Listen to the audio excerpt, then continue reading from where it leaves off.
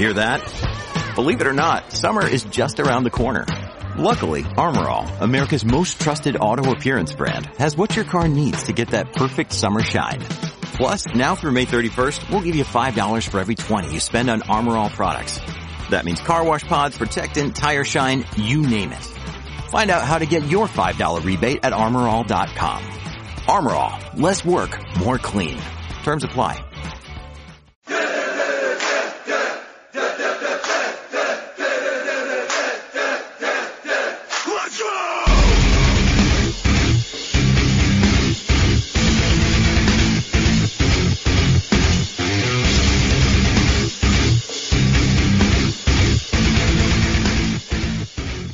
All right, everybody, it's Monday night. You know what that means? Another episode of Loud Pedal. I am Clark, Mike Griswold, alongside with the Mouth, Brian Huslinger. Yeah. And for like the fifth show in a row, the Ghost, Jennifer. Nice, guys. And tonight, our special guest, driver the number 72, Jim Houseworth. Welcome to the show, Jim. How's it going, guys? Good. Thank you for coming. Far so good. Thanks for having me. Yeah, no worries.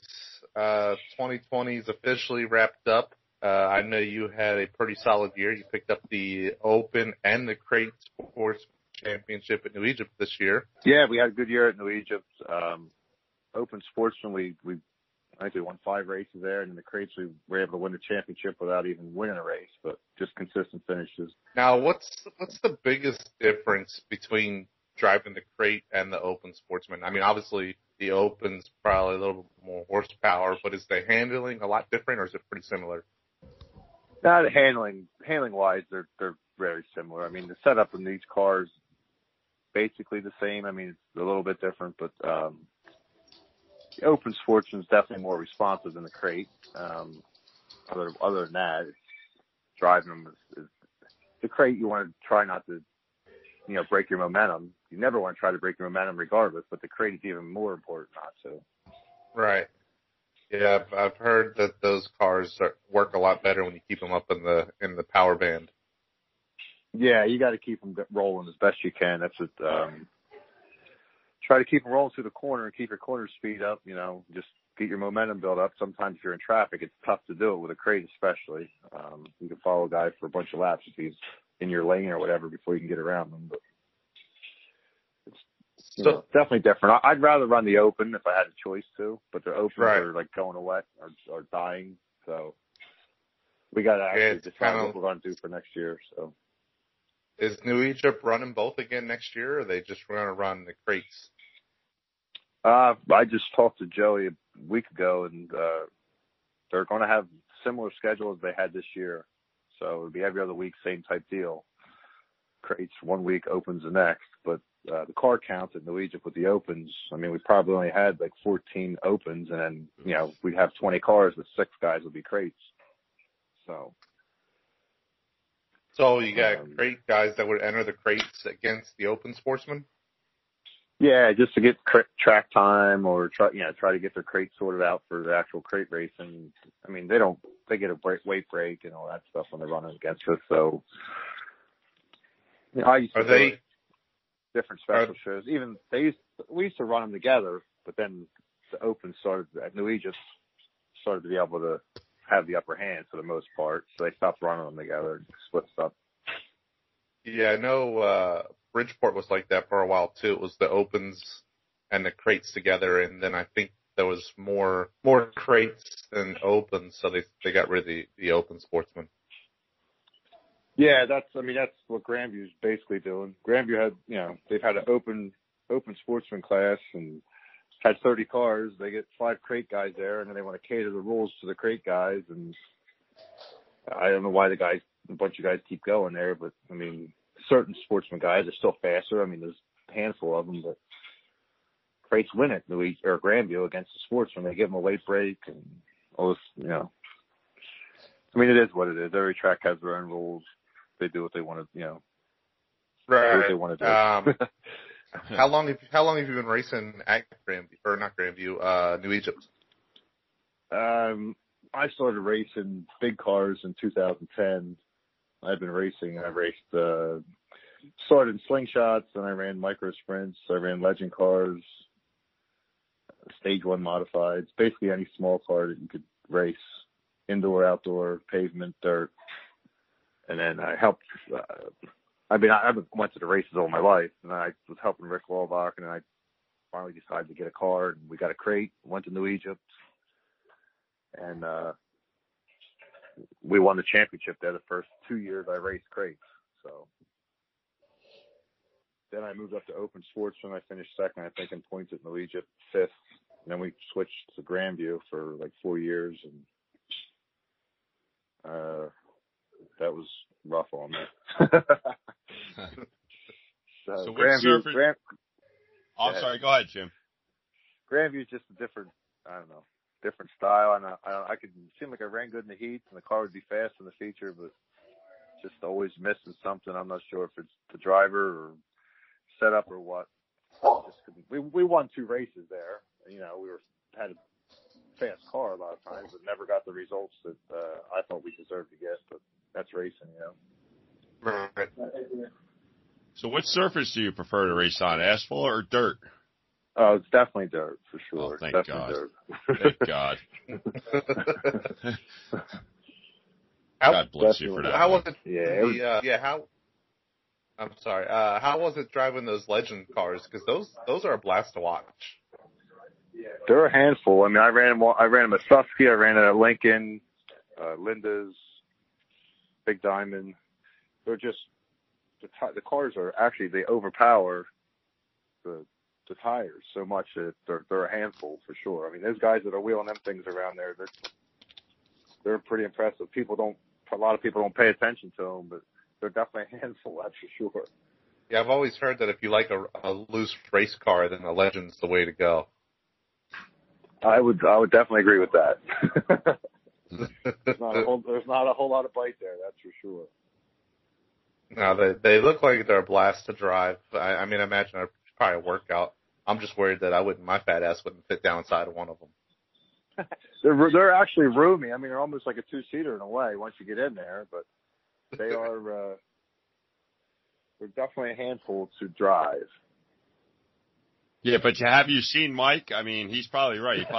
He'll probably barely fit in a one. No, I don't know. I might have met him, but I'm not sure. Oh, wow. Wow, Mike. Sorry, bud. That's fine. He's not. I'm sorry, he's pal. not 6 foot tall like you, though. No. Yeah, I still got I'm 6'3", 190. Yeah, I was gonna say Jim's pretty tall. I'm like 5'11", 240. Oh my Okay, God! Oh. Whoa! Wow. Yeah, see what I'm saying, Jim? I mean, holy crap! Can you build an addition on one of those things, or no? Give me I need like a little sidecar. Oh, there you go. Mike wouldn't have to worry about making way, for Christ's sakes. Damn. So any plans on putting a spec small block on one of your cars in the future? Well, that's one of the things we're trying to figure out what we're going to do for next year. We have crate motors, we have open sportsman motors, so I have my crate cars going to be for sale. We've got to get the motor out of it. We're doing now, getting ready to drain radiator and stuff like that. So that car will be sold as a roller, and then we'll decide if we want to get a spec 358, stay with the open and run. I think Big Diamond's going to have 10 shows or something, and Grandview's always an option, and New Egypt. I mean, New Egypt's my home track. I guess that's because that's where I started. That's just, I feel the most comfortable, I guess, at New Egypt. I mean, we won races at 5 Mile Point, Georgetown, Delaware International, Grandview, but it seems like I can go back to New Egypt and be right there. So just, I don't know, just a comfort thing, I guess, or a confidence thing maybe, because we've always had success there. I don't know. Yeah, but there's no place like home. Right. There's no place like what? There's no place like home. Right. Yeah. That's just how it is. I mean, that's, like I said, that's where we started. So if we were to get a 358, we would run to Egypt. What chassis are you running? TO. We have 2 TOs. I've had TOs now since I think 2016. I switched from Troyer to TO. Troyer. I had Troyers to start out. Yeah, my first car I bought off of Willie Osmond, the car he had in New Egypt. Yep. I bought a roller off of him, and then I bought a car off of just a frame off of Jimmy Blewett when he had Troyers. And then 2016, I purchased a new TO from Matt and Bobby up there at TO. So I know everybody's going big now, but I can't do it. I can't go foreign. I got to stay with American made. There you Yeah. go. I like it. You hear that, Matt Williamson? So, Jim, correct me if I'm wrong, which most likely I am because I'm always wrong. All right, so we'll just get to it now, Mike. You're wrong. Was it last year that there was a discrepancy with the short track Super Series championship, and I think it was with you and Cole Stengel? Was that you? Yeah, that was me. I mean, that's a matter of opinion, I guess. But we only had. What's that? Yeah, I was 100% on your side. I thought that was man. I was so mad, and I had nothing it didn't even affect me at all. But I was super pissed.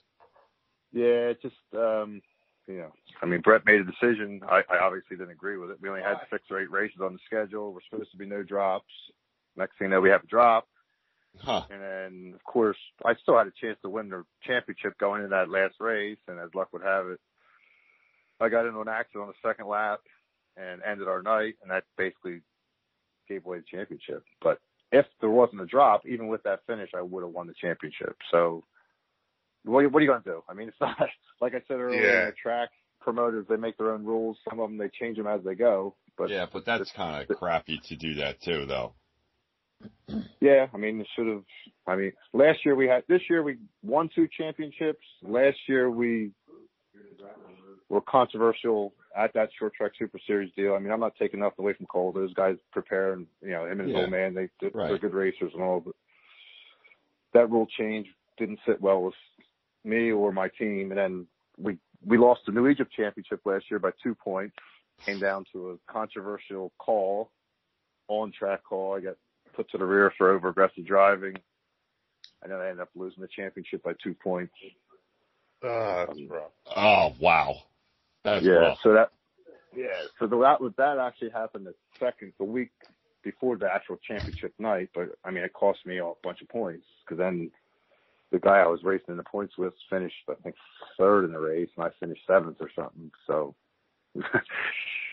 I'd imagine it's got to be tough to lose a tight championship battle, but to lose it by something that's completely out of your control has to be way worse.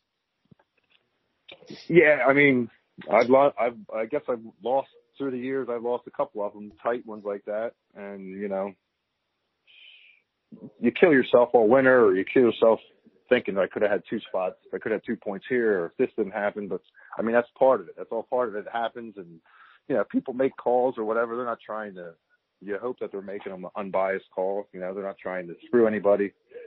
But everybody has their own story, so it is what it is.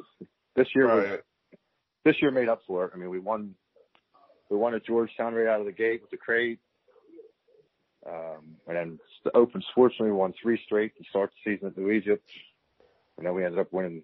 I think it was 5 out of the 9 races. I think we won. We finished 2nd in 3. So we had a great year. So can't complain about that. Yeah, no, you can't complain about that at all.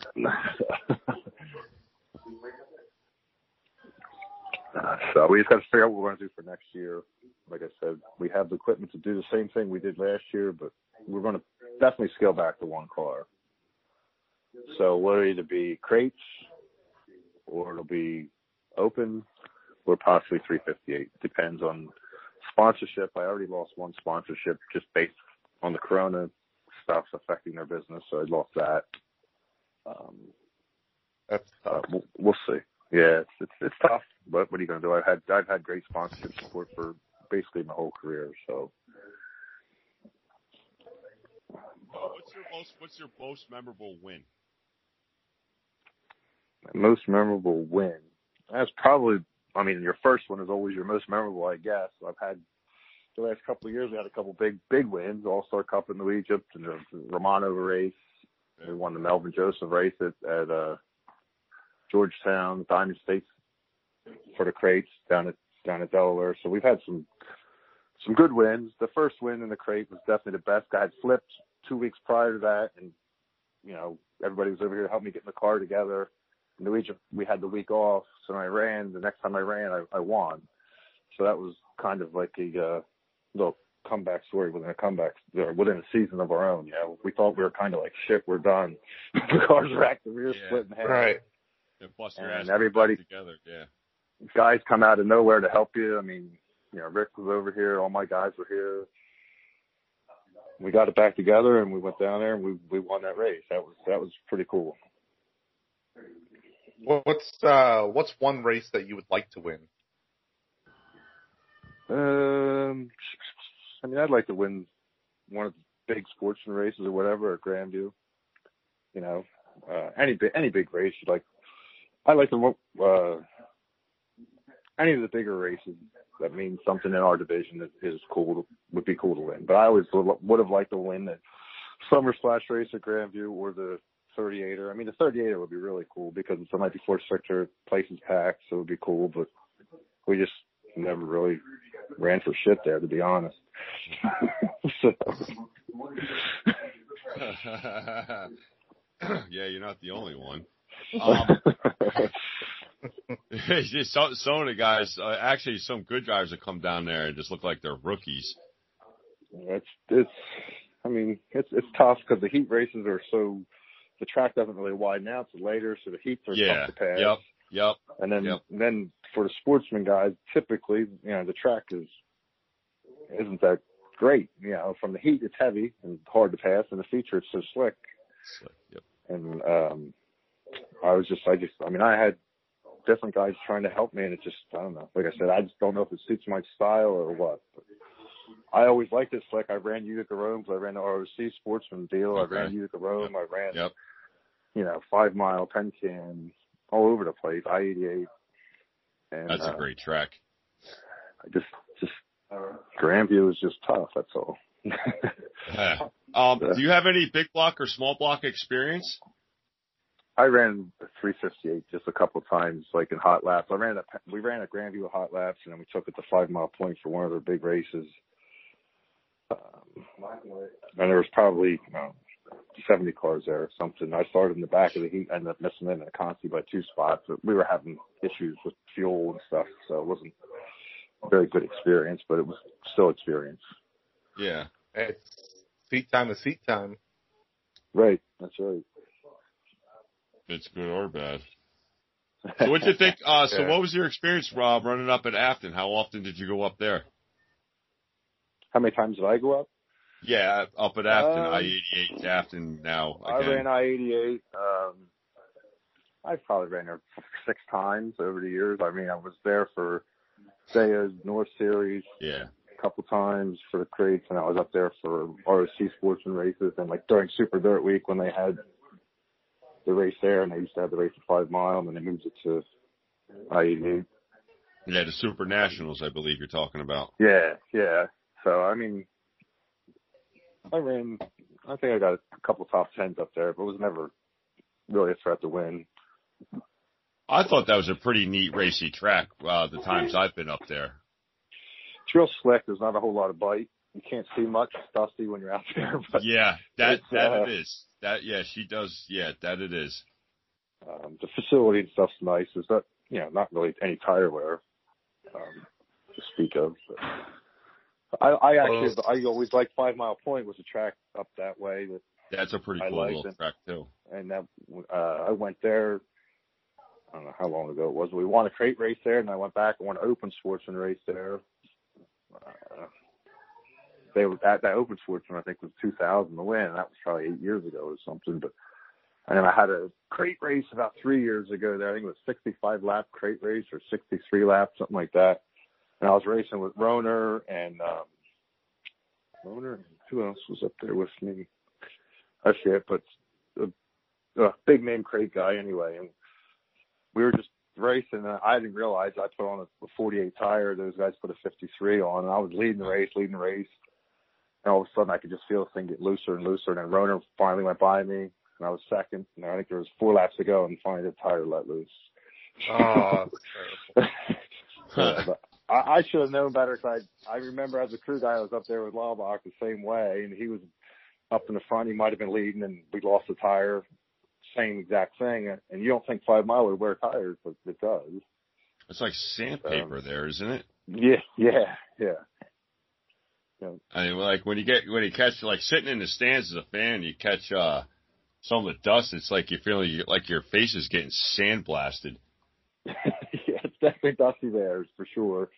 Penn Canyon dusty. They all have that same. I don't know what kind of. It's like river bottom dirt. Or yeah, that's New York. dirty. Yeah, I'm from New York, so that's exactly what they use. It's pond sludge. It's ridiculous. He's right. That's what it is. It's a river bottom nightmare band. Thunder Mountain might be the dustiest track ever, though. Oh, I don't know. Have you been to Accord? Accord's, yeah, we ran Accord. Accord's pretty. Thunder Mountain. It was funny. I was in the pits. I went out in the grandstand, and people were just like in rain gear. I'm like, man, what's going on? Yeah. You're gonna go there with a head of white hair, like Andy Buchanan, and walk out, look like your hair just got dyed. Looks like, oh, nice dye job. How'd you do that? Just sit here and turn 4. Yes. It's horrible. It's horrendous. I'm still blowing a third turn out of my nose 5 years later. Oh, like you laugh, but it's true acid, right? Yeah, it's definitely that's dusty, but I mean it's a dirt track. That's what I always tell everybody. You're going to a dirt track, so don't wear white. Don't wear your white shorts. Around. What were you doing? Rolling around the track? God damn! Look at yourself, son. Oh shit. He's right though. That's the epitome of what a dirt track is. You're going home filthy. You know, it's crazy. It's like when I was a kid, I remember tracks being dusty. When I was a kid, I just remember like mud balls flying at you. Now I'm older and stuff. Now that I'm older, it's all dust. Yeah, it's different now than it was years ago as a kid. I mean, I went to Flemington. I'm probably older than everyone thinks I am, but I used to, as a real little guy, go to East Windsor and Flemington. And Flemington was dusty. East Windsor wasn't really dusty. I mean, it had its nights, but. Just go. I'll take you to New York, Mike. Then you can say I saw dust at a dirt track. Well, I mean, I'm not even kidding. When I went to Land of Legends a couple years ago, it was pretty dusty. And I've never been there. It's a pretty cool track. It's flat, but pretty flat still for a flat track. I'd go back. I'm going to take everybody to Lebanon Valley. We'll go up to the Valley of Speed. That's a cool track. I used to go up there like when I was 16. A bunch of us would drive up there for years. We would go up just to watch the Race of Kings weekend. That was such a great weekend. Yeah, the Race of the Small Blocks. Right? Yeah, that was a great weekend. It was like Friday, Saturday, Sunday, 3-day deal or whatever. Yep. And it was cool. The Race of Kings race was with the small blocks was just phenomenal because they would give out a lot of spots and like the who's who was there and it was just some fantastic racing. That was a great weekend. That's too bad they don't do that anymore. I know, that was definitely a good deal then. I mean, I always grew up as a Horton. Like I was, of course, the Jersey guys down here, but I was a Horton fan. Yeah. So Jimmy was the only guy really from down here that actually would go to some of them races, Fonda and Lebanon Valley and stuff like that. Yeah, Jimmy's very well known up in our parts up in New York there. Also, I remember it's 1985, the Lebanon Valley 200. That was like when he took Hearn out. I remember that. Hearn was late because he thought Hearn took him out. So Jimmy went in there, changed a flat tire, just hung out, waited for him, and got him. And Hearn was leading by a lot too. He took Hearn right out. I think the state trooper showed up that day too. I'm not even exaggerating on that. Yeah, there's no love lost between those two. No, that's for sure. Probably water under the bridge by now, but back then when they were racing nip and tuck all the time, it was definitely. Oh yeah, then Hearn and Danny Johnson. Well, then again, Danny Johnson, everybody for a while there. The doctor. Yeah, I love him. I really do. I love him. He's canny. Yeah, he can definitely drive. Yep. So Jim, is there any guys that you get into the pits and like maybe like bounce ideas off of, or other guys that come to you and you guys like bounce ideas off each other on maybe setups or anything? Oh yeah, I mean, Rick Walbach and I have been friends. He's helped me out through the years. Buddies from racing my slingshot days with Prego and Mahaney, so I talked to them. Especially Mike was really helpful when I was going to these ROC races, the tracks in New York that I never saw. So, always just text him or call him up. He would help me out. Anthony the same way. Anthony's really cool like that, yeah. And when I was at Grandview, actually, Bobby Strunk was helping me out a lot, trying to help me out. I don't know if I was living up to his expectations, but he was trying. Does he talk to you anymore? That would pretty much answer that question if you lived up to his expectations or not. Yeah. He's Bobby. I still talk to Bobby and Lisa. Yes, for sure. I mean, that's a lot of stuff that us fans don't get to hear about. It's like other drivers and other crew guys helping other crews out and stuff like that. Because everybody's together in this whole thing. Yeah, it's I mean, we're out there racing hard against each other, but everybody has their certain guys that they're friends with or whatever. Right. At the track, I mean, I guess when I raced at Grandview, my two competitors that were probably my best friends at the track were Jordan Henn, Kyle Bohr, and then Jesse Landis. Those three guys were like guys I talked to the most at the track, I guess, within my own division. We parked next to Jesse and got to meet him at the track, and then Kyle I had raced with and crate sportsmen and stuff at New Egypt before he went to Grandview in the 358. And then Jordan, we ran slingshot together and crates together at New Egypt, and then sportsman at Grandview. So, what about at New Egypt? Who's your buddies over there in the crate class? Dan Fleming is the guy that I talk to a lot in the crates. Crate guys, most of them. I mean, Bob Lyman, I guess, in sportsman. I honestly, I keep to myself a little bit. Some people take that the wrong way, I guess. But just trying to stay focused. That's all. I'm just trying to I don't know. I don't like to get into the politics and the he said, she said bullshit. If I get something to say to somebody, if I'm pissed off, they'll know. They don't have to wonder. Right. So I don't. Like I said, I feel like I'm friendly with everybody. If anybody wants to talk to me or whatever, I'll talk to anybody. But I don't really go out and seek other people. I guess the best way to put it. Right. Nothing wrong with that.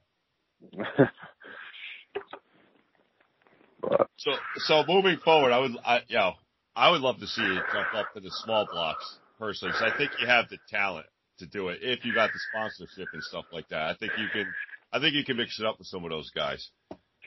I definitely would like to give it a shot, especially at New Egypt. And maybe, I think New Egypt, I've run good there. And a couple of the other guys that I always ran good with, coming up through the ranks or whatever, have moved up to modifieds at New Egypt and run good.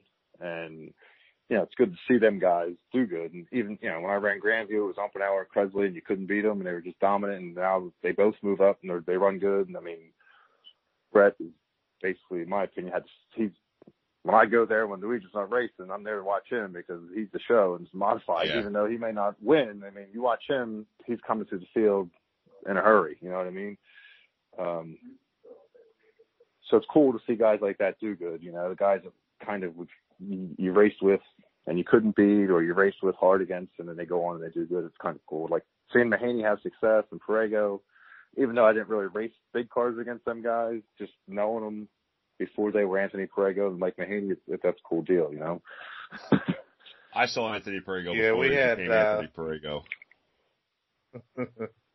I did. I remember at different times. Mike Mahaney on the show. Yeah. I remember having a slingshot race. I forget where it was at, up there somewhere near Fonda or something. And I mean, Christ, I won the race and Prego got second. And I was like, the picture, like my head's cut off. I mean, he's probably 12 years old. You don't know how old. I don't know how old he is today. I mean, I've known the kid for 15 years. I think he's. Well, only, you are 6'3". I mean, I think he's only 21 now. I mean, I don't know how old he is. 25, 26. Yeah, he doesn't really. Anthony's short compared to you. Anthony's short. But him and his old man, you know. Yeah. I'm sorry to hear of his dad's passing. His dad was a character, but he loved racing. He always stopped by the car. It was good to have his conversations with him. So. Yeah, I'd like to get Anthony on the show. I think he'd be a good time. Anthony's a good guy. I'm sure he would do it. You just get a hold of him, he'll do it. Yeah, we're booking up time slots fast, so. Yeah, it's awesome that you we had Mike Mahaney on a couple weeks ago. Mike's a good guy. Him and his dad are great guys. Yep. But it's good that you guys do this kind of stuff to keep keep people going. So like you said, fans get to hear what the drivers have to say from their perspective. A lot of times. Yeah, absolutely. People in the stands don't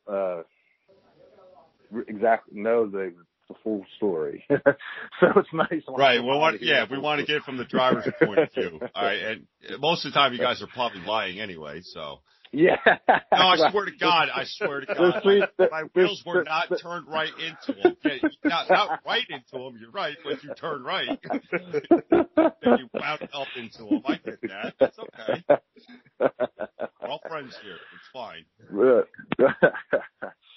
So, Jim, what's how many hours, a typical week to get a car ready for like a Saturday or a show? How many hours in the shop? During the race season, we try to keep the same 3 nights all season, through the year. So Mondays and Wednesdays are shop nights and Saturdays. And depending on what people got going on Sundays, we usually we unload on Sundays and we may wash it. Otherwise, we wash Monday nights.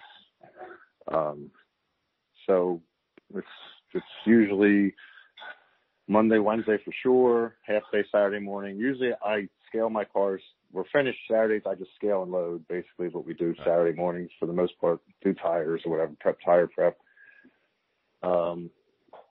So 3 nights or basically 3 days. If you take half a day Sunday, half a day Saturday, and 2 nights during the week. All right. And that's as long as the car is not tore up. If it's tore up. Yeah, all right. Yeah, I was going to add. That was my next question. If the car gets tore up, unfortunately, if you get into something, then what? You're looking all week, depending how bad the damage is. Yeah, because we try to have a program. That's one thing I've learned through the years. We try to do as much as you can prevent. You can't prevent everything, obviously, from breaking, but we try to go over every nut and bolt every week, check the hubs so that they're not loose. Right. Bleed the brakes every couple of weeks. Check the bars, re-grease them once a month. Just try to do all the maintenance to try to keep the car consistent and keep it from breaking. So. Yeah, it's got to be tough. That's a lot of work. I got good crew guys here. There's 3 or 4 guys that are, they keep me going at times. They're into it, and I'm lucky for that. That's for damn sure. You ever get so frustrated, you're just like, you know what, I've had it, let's just sell the stuff, I'm done. Oh, yeah. Last year at the end of the year when that deal happened at Georgetown, I was like, we didn't touch the cars. Guys were done for a while. I need to just regroup. Because it was like, just the way it worked out, I'm like, I can't take it. If I'm going to take up something where I can control it, because that wreck at Georgetown and the whole situation there, I had no control over none of it. All of our hard work, hours of work, basically was for naught. We had no control. Everything that we could do to put ourselves in a position to win it, we did it. But in the end, it didn't matter. So I'm like, I'm going golfing. If I hit the ball right, if I don't care. Right, yeah, exactly. Oops, sorry about your Corvette about that. I sliced it. Whatever. Right. Bad day of golfing is a good. Yeah, bad day of golfing is a good day of drinking. Right, exactly. Now I remember I was at that Georgetown race last year, and I remember I was following the points fairly close, and I saw you get in the accident. I don't remember exactly what happened or who was involved, but man, my heart sank for you. I was like, this is bullshit. Yeah, that was a tough. I knew we were. I mean, I'm not sure what happened. I knew there was a restart, and I kind of let a guy go because I only had to finish. If I finished 12th or better, it didn't matter what anyone else did. Right. They could win the race, and I still won the points. So I started at 18th, and I got up to like 9th, and there was a restart, and there was a jumble. So I kind of checked up, and the guy behind me going into the turn he hit me right in the wheel. It snapped the left rear tube right in half. Oh, right at the bird cage. The body or nothing else was bent, but the rear was totally destroyed. I mean, I don't know whether he didn't, see what was going on or what. Paying attention. Just one of them deals. I mean, Georgetown's a fast track, and I guess he didn't see it and thought he was passing cars. And next thing you know, it is. I mean, like you said, what can you do? It's not. It's race. It is what it is. Right. It could happen on any lap at any race. So that's the shitty part. Unfortunately for you, it just happened on championship night. Right. Oh, that's terrible. That is, well, nothing you can do about it now. No, it's nothing, it is what it is. I'm sure, don't think it was intentional, but at the time you think a million different things, Right. So, are you going to follow the Short Track Super Series next year at all? I don't think we're going to go to every race. This year we kind of went to a couple different races because we didn't know how much we were going to race. And like last year, we went to every race north and south. Every race that Deo had, we went to. Right. And now this year we went, the last Georgetown race this year, I thought I had a flat tire. I got hit on the first lap and pushed up over the berm. I thought I had a flat tire, so I stopped, went in the pits. And they come by on the cart, said I didn't have a flat tire, so they didn't wait for me to come out, and they started the race without me. So I was third in points that night going into it with Hitchens and Hartman ahead of me, and that basically ruined our chance to catch them guys. So then we just went. I think we went to another one, and then we didn't go to the last couple just because we had other stuff to do. And so the race this past weekend. Yeah, this past weekend we didn't go. We went to Bridgeport 2 weeks ago. That place was pretty cool. It was my first time I was there. We had a driver error in heat race. It cost us. I was in a transfer spot, and I guess the exuberance of the driver exceeded the cohesion of the tires, and I spun out in 3 and 4. You can blame it on a crew guy. It's fine. You can you say they did something to the car. It's not your driver should never take blame.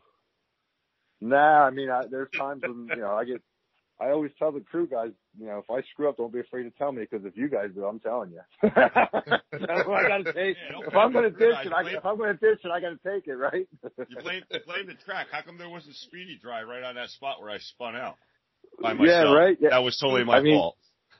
It was like a slow motion. I mean, I don't know if you guys were there or what, but I went into 3 on the outside a little bit. And it was funny. I talked to a couple of different guys, and they're like, if you're going to go into 3, you want to try to go in the middle. And if you're going to let it drift up. Don't go in high. And I could just feel the car like lose grip. And I'm like, uh-oh, I'm going to spin. So I just mashed the gas and tried to do a 360. I did a 360, but I had to get stopped. So, it was, but we ended up getting 4th in the heat. I was challenging for 2nd. Sounds like something CD Bill would do. Yeah. The track was cool. The feature, I missed the setup. I think we started 12th and finished 10th. But the place was cool. Doug Rose done a great job with Bridgeport for sure. Not to put you on the spot, but the past 2 years, Mike and I and Jennifer, we all of us were together this year at the fall race there in October. We keep hearing that the place gets a bad rap. Now, from a driver's perspective, why do you think that is? What is that? If you feel like answering. He's speaking of New Egypt. New Egypt. I'm sorry. Yes. Thank you, Michael. I don't know why. I mean, I go there. I obviously support the place, the facilities, as far as the grandstands, the bathrooms, the food. Yeah. really second to none, really. Yeah, I agree. Sometimes the track gets a little rough, but I don't know what the rap is. I know different. I try to get different people to come there. So I've always been treated good there. You know, Joey treats me good, and Danny Serrano, when he was there, treated me good. Nick Leeds, those guys treat me good. Oh, so we I can't love really. Nick. We had Nick on last week. I mean, I really don't have a complaint. I mean, there's nights, obviously, when I get pissed or something I feel happens, I let them know it. So, but they always. They probably respect that, though.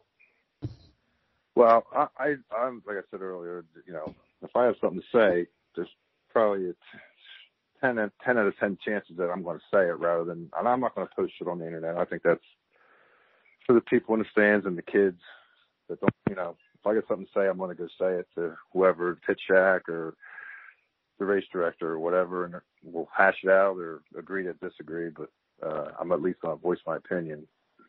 Sometimes I'll be the first to admit I don't always voice it in the right manner, but in the heat of the moment, that's just kind of what happens. I mean, from the fans' point of view, we're hearing like a lot of fans they don't like it because they don't like the owner or something. When we've gone down there for the past 2 years, we've gotten treated nothing but like royalty. Matter of fact, we're royalty status now. We love the place. I like the place a lot. I mean, I don't know. We got treated by Joey very well. He let us do whatever we want. God bless him he left me unsupervised for one, so that takes a set of balls right there to do that. Because I don't know what the hell I'm even going to do half the time. But I mean, like you said, the facility, the bathrooms are spotless. The food is great. I don't get it. I just don't get, I like for the fans who, you know, put their differences aside. Who cares about the owner? Go there and see some of these great racing. Support the drivers, support the track, because you'll probably regret it one day when it's not there. Yeah, well, that's why I always, like I said, I try to get guys to come down there.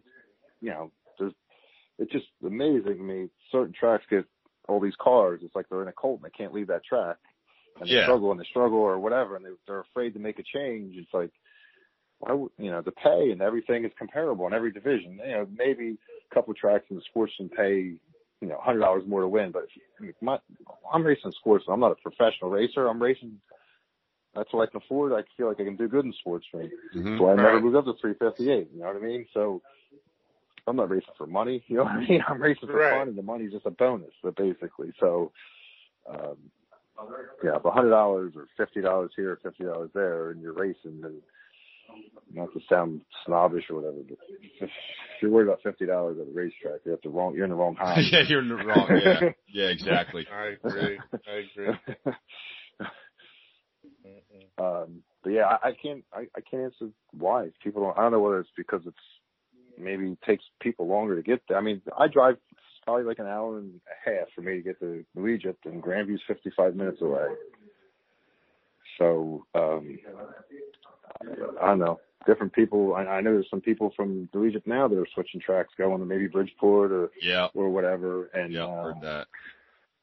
I don't understand why, but I mean, every track gets dusty at times. Every track gets one lane at times. Every track gets rough at times. I mean, it is what it is.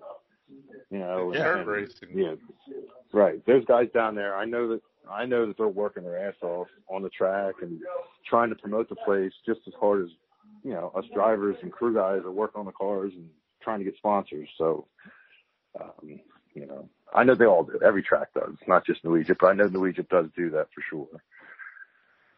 And I know, you know, I've gotten calls different times through the years from New Egypt, whether it's a promoter or whoever, just saying, you know, asking my opinion about the night or whatever. And it's just, you know, give and take relationship there. You know, it's good to have that. So I feel like they appreciate the driver just as much as the other track. I know there's been some controversial calls in the modifieds over the years. And it just sucks. What track doesn't have that? You know what I mean? Right. Well, you know, every track does, I guess, right? But I don't know why. I could name one of them. That was my home track for years. That it was always something And you have a couple of them right off the bat, but it is what it is. Right. I mean, it does piss us fans off to see that, especially if it's blatant and that, but I don't know. I mean, but we still go because we love the sport. We love you guys, the drivers, always going to support that. I mean, I'd hate to see any of the New Jersey tracks closed, Bridgeport and Regis. So do I. I always just wish there was one set of rules for every track. We've been trying to say that. Yeah, we've been trying to say that too. Everybody just got to it'd make it so much easier for everybody. Right. If the track's got to make money on the tires, and New York tracks are on Hoosiers, and down here we're on American Racers or whatever, so be it. I get it. They want to make money for the points for us guys, but the body rules, if they were all the same. Just all the rules would be the same. Motor rule, dirt has big blocks, and the Deo has small blocks, open sports, open modified or whatever, open motor, and it's a lot. It's a lot, and it costs, and it's hit the pocketbook. Correct. You have to build another car for that. Right, and it just sucks as a fan, and because it keeps guys away. There's no doubt about it. As a fan, if you're a fan, you want to see the best of the best. Well, you don't always get the best of the best because certain guys don't have the money to do it. Right, and so I don't know. I just wish that's our mission moving forward to 2021. The Loud Pedal is going to make sure we come up with some kind of common rule where everybody can race together as one big happy racing family. Right, that would be good. Then you get all the best of the best, and exactly. No scheduling conflicts. I mean, I don't know. It's probably the same shit was going on when I was a kid, but it seems like you see it more now. You went to these big races. It was like all the big name guys were there. All of them, kid, Canada, everywhere. Right. Yep, right. Everywhere. Now it's just select few that get to get all of them or whatever, have enough rides or enough sponsors or the money to do it. So. We'll get it done. You watch, Jim. Come on, we're getting this done. We'll have our own Loud Pedal series. No tire rules. You run whatever you can. I don't even care. Race snow tires. I don't give a shit. Brung what you brung. Yeah, motor, whatever. You want to use your dad's pickup motor? I don't care. Whatever. You want to use a 410 sprint car motor? Shit, go for it. No weight rules. Run as light or as heavy as you want. That's the problem. I mean, then you need. That's an outlaw series right there. Yeah, right. But it's just funny. You got New Jersey, Pennsylvania spec motor, then you have New York dirt 358 motor, and then just dirt. Even with crate, dirt has certain rules. And then if you go run the Grit series, they have their rules. And if you go to New Egypt, they have their rules. If you go to Bridgeport, they have their rules. I mean, that's one of the reasons, Grandview, they had an open sportsman division. They started bringing crates in. And they even had, I don't know if they had drivers. I know that their tech guy called me because I know I ran crates, asking me my opinion about allowing the crates to race. I said, 602s, do it because there's 602s all over the Northeast. Do not allow 604s because 604s were beating the Opens at Bridgeport on the 5/8 years ago. You'll be right in the same spot. Right. And here we are 5 years later, and who's got the fastest two crate motors? The 604s are the fastest cars out there that are beating the open sportsman. Sound like that guy was an asshole. I just don't understand what's that? You sound like an asshole. Like you asked, what your opinion? Well, don't run 604. Okay, Jim, you're right. Okay, so we're gonna run 604. Up your race. Don't ever ask me again. Right. I just don't understand. You had a great open division. All right, you want to start migrating to 602s because that's the way of every track's going. All right, let 602s in there. And if they're not competitive, give them some weight break rules or whatever. But don't introduce a third. Basically, they had like 5 sets of rules for one division. If you had open motor on aluminum wheels, you had to weigh this. You had an open motor on steel wheels, you had to weigh this. You had a crate motor with steel wheels, you weigh this. Crate motor 604 with aluminum wheels, you weigh it. It's like, Christ almighty, you go across the field, you don't even know what. I mean, it is what it is. Like, they're just trying to get cars. I get it, but I didn't think that was a good move. And then what happens if they decide to do away with the 604s? Because, I mean, they run them all across the Midwest, the 604s and the IMCA, but what if they do away with them? They're not, by doing that, they're not helping them people save money or anything, because in the long run, if they end up going to 602s, well, now guys, anybody has an open motor and anybody has a 604 motor, they're shit out of luck. Right. Yeah. But right now, as the rules stand, and I understand that Grandview's changing the rules, so I'm probably speaking out of line here. The 604s, in my opinion, are the motor that you would want for Sportsman at Grandview. In my opinion, maybe I'm wrong. I mean, Herfler, he won the championship with an open motor, but his brother's got the fastest car there with a 604, right? Right. And that's it's funny. People bitch about him racing against this. It doesn't matter to me who I race against. You know what I mean? I mean, it is what you can't blame him for going out and getting an open or getting a 604 if that's if that's what he was going to do. You're allowed to. Right. I mean, and those guys run Grandview every week for 20 years. He knows what he's doing. You know what I mean? So yeah, yep. I can see people being pissed off, but at the same time, if he was doing it and they were beating him, it wouldn't be an issue. You know what I mean? So it's I don't really personally I don't have a problem with it, with the modified guys running those races. I understand, it sucks. It's a big race for Sportsman guys and the modified come and dominate it, but hey, sharpen your pencil and beat them. That's all you can do. Yeah, exactly. Yeah, exactly. That's a great point. A very great point. All right, Jim. Well, we're gonna wrap this up, but we appreciate you coming on tonight and chatting with us, and we wish you the best of luck moving forward in 2021. Yeah, if I could, I'd like to thank all you guys for doing stuff you do on this show and online promoting our sport that we all love, and of course I got to thank all my sponsors and my crew guys. Without my crew and sponsors, I wouldn't be able to do what I do, and that's the name of the game. We're all in the sport we love. It's expensive as hell, but that's what we do. So that's it. That's it. Yep. All right, thanks, Jim. We appreciate it. All right, thank you. Take it easy, guys. Thanks for having me. Have a good one, Jim. Thank you. You too. Yep, bye-bye. All right, everybody. That was Jim Houseworth, driver of the 72 Open and Crate Sportsman. Not a 604, though. What? Not a 604 crate. 602. No, All right, no, it's the 602 crate. I meant to ask him. I wonder what the price difference is between the 602 and the 604. I don't know. And call him back up real quick. Hurry up, call him up real quick. Hey, Jim. By the way, what's the price difference in the horsepower difference? His nickname is now Gentleman Jim Houseworth. Everybody, or Jimmy, Gentleman Jim. That was good. That was good to have him on. And and your boy has how many wins in 16 years over Stu?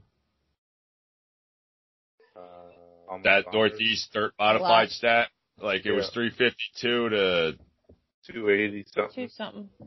Now this is current. This is up to date. Yes. As of modified's only, correct? Small block, big block. I didn't really pay attention to what the criteria was. It was mixed. All right. Yep. And of course, of course, somebody said, "Oh, well, always Friesen's got a bunch more starts, but really he had less than 200 more." And if you do the math and break down the win percentage, Shepard's win percentage is higher. Right, by 23%, I think it was to 22%. So statistically, now I'm not saying Matt's better or Stu's better than Matt. All right, but Matt's better. Anyway, statistically, because he's coming on next week, so I had to kiss a little hiney. So statistically, Shepard's better than Stu in that 16-year span. Yeah, and then somebody said, well, why did you go all the way back to 2004? Why don't you start with 2010? We didn't make the stats up, okay? Number one. No, and if you want me to start with 2010, I can, because that's when Shepard really started to come on. Yeah, like he became Super Matt Shepard then. We'll go back the last 5 years if you want. That's really disgusting what his numbers are. All right. 2010 might have been the first year he won the Super Dirt Car Championship. And if you want to start there, we can start there. Oh, fine. We could do this all day long. Yeah. But they'll say that with Stu's 4 out of 6 on the mile, that's wow. That's all I got to say. Yeah, it's good.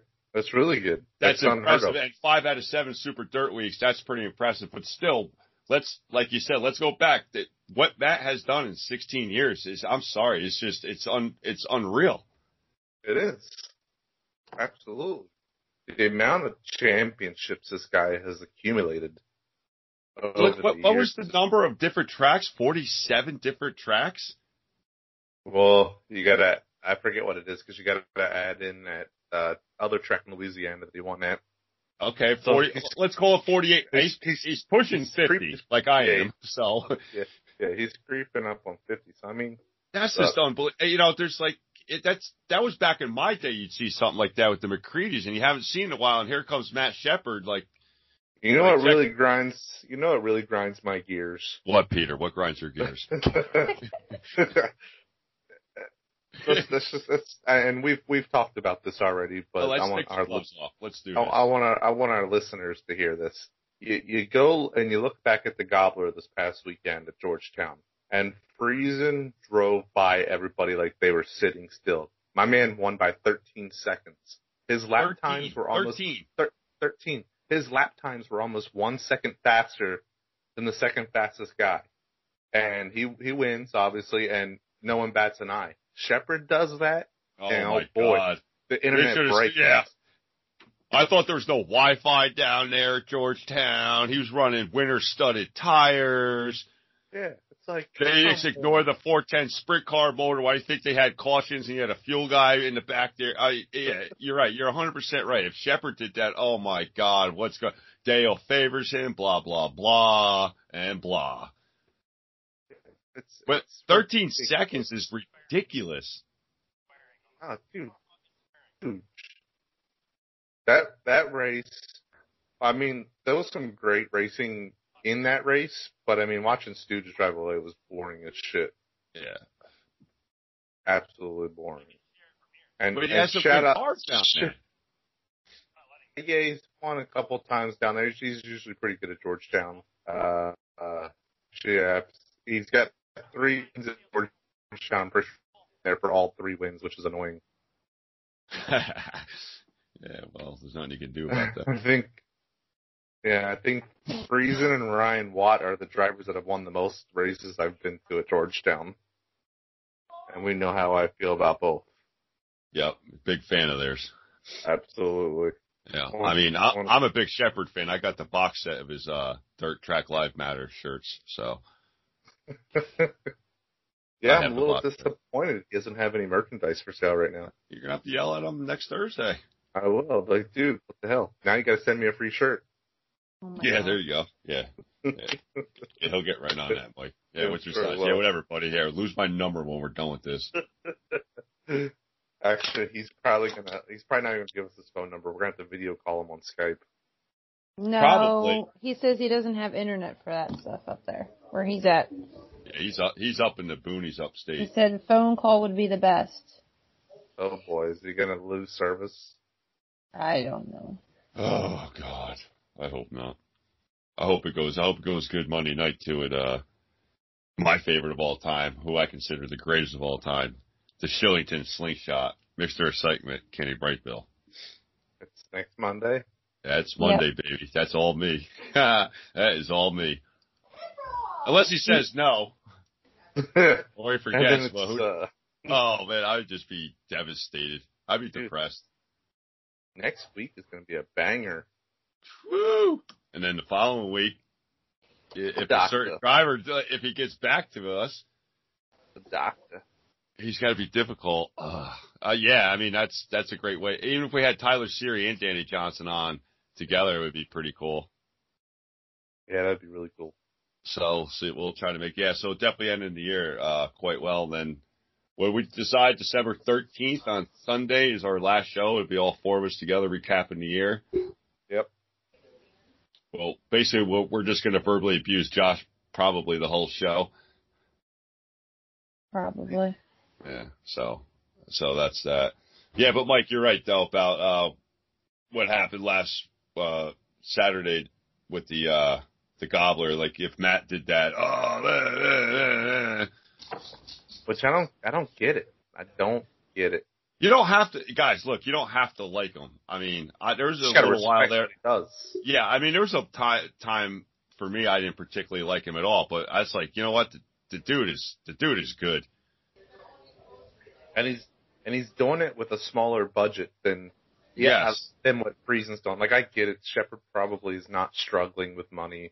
He's got good, good sponsors. I mean, his primary sponsor, Herlock and Auto, they sell modified parts. So I'm sure if Shepard needs something, they send it to him. Yeah. Well, he still works on his cars himself. I've seen the guy tear his own motor down when he won the Moneymaker the one year I was there. Yeah. I saw him, he was down there, taking the motor apart himself. Yeah, he doesn't have NASCAR engineers work on his car. Right. Stu sits there, he gets fanned down in his actor's chair, and he gets fanned down and stuff like that. Drinking his little girly man champagne or whatever he does. I mean, look, we're ragging on Stu. He's a really good driver. Yeah, to watch them both is something. It really is. He's a very good driver. And when they show up the track together, it's going to be the Matt and Stu show. Yeah, unless Matt Williamson is there. Well, that's only for the big money races. Yeah, well, that's right. Then we know who's going to be the top three, though. So. If everything goes well, yeah. You can never count out the Matt Williamson. That guy's just what he does on these stretches, these big money races. It's like, watch this. Hold my Bud Light. I got this. Have some more Bud Light and some chicken wings ready after the race. Yes, Matt. We're going to be talking to you in 2021 too, there, pal. And Deo has 2 races next year of 50,000. Of 50,000 to win at Port Royal, or he's doing Fonda and Port Royal. Fonda. Well, we don't know. No, all right, tentatively Fonda because we don't know, yes. But okay. Fonda next year is going to be 53,000 to win. Port Royal is going to be 50,000 to win. Who called that? Yours truly. I said, watch. If this is a success, Brett's gonna find a way to do it both ways. How can you not? Yeah, if it was a success, but now you got some of the PA guy and Jersey guys. Like, we'd like to run with some of these New York boys and have a chance at $50,000. Hell yeah. What, you pull 70 cars for that race? Yeah. Yeah. Now check this out. Now, the Fonda 200 itself is, you just said $53,000. Right. That's more than Super Dirt Week and Eastern States to win that big block race itself. Yeah, absolutely. So, in my opinion, Eastern States should be like 60,000 because that's the prestigious race to win. But this year was 25,000. Well, I can see with the COVID money sponsors, I can see that. But still, I mean, come on. Yeah, you still put on a 53,000 to win race with COVID. That's true. That's a great point. Yeah, so what's the excuse going on up there? Yeah, I mean. Because he gets it. Who knows? Because he gets it. If you put the money, they will come. And they do. That's it. It's all 70 of them. Yeah, all 70 of them. Yeah, and then my.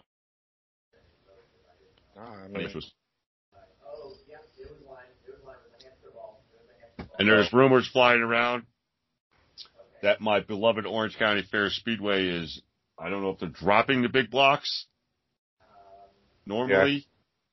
Yeah. I heard small blocks would be the. Did you see the times? Somebody compared the times with the big blocks and small blocks when they were time trialing, and the small blocks were faster. I mean, it makes sense. If it's a slick track, you're not spinning as much as a big block. Yeah, it absolutely does. Yeah, it's car's more agile and easier to get around the track, so I can see that. But which would be weird for me as a kid growing up there, watching, seeing Orange County go to now a primarily small block track. It's always been big block. Well, actually, it had both at one point in time. Both were a normal weekly series. So, well, we'll see. Big blocks are becoming obsolete. Yeah, they're a lot of money. We all know that. Yeah, and to maintain one all year long. I mean, if you come with that, what is Dale run? That open small block, that whatever the hell they run in those things? The 430 motor. So if you run a I wouldn't mind seeing a 430 motor just across the board. But Super Dirt Series, SDS is probably, they're going to want to keep their big blocks. Whatever. Yeah, that's fine. You know what I'm saying? At this point in the game, who cares? As long as it's great competitive racing and you're getting the mix of cars that you need to, make it great for everybody, then be it. But Super Dirt can only keep up with that for so long because if no one else is running big blocks, nobody's going to buy a big block just to run that series. No, I agree with you. I 100% agree with you. So to be continued is all I say. Yeah. Yeah, absolutely. Next thing you know, they'll be plopping in 360 motors in those things, like a sprint car motor. Who the hell knows? Yeah, true. So. All right, kids. Well, that's all the time we have for this week. So I am Clark Michael Griswold with the mouth, Brian Hustlinger. Yes. The ghost, Jennifer. Until next week, and you have been Black Flag. Shut the f*** up!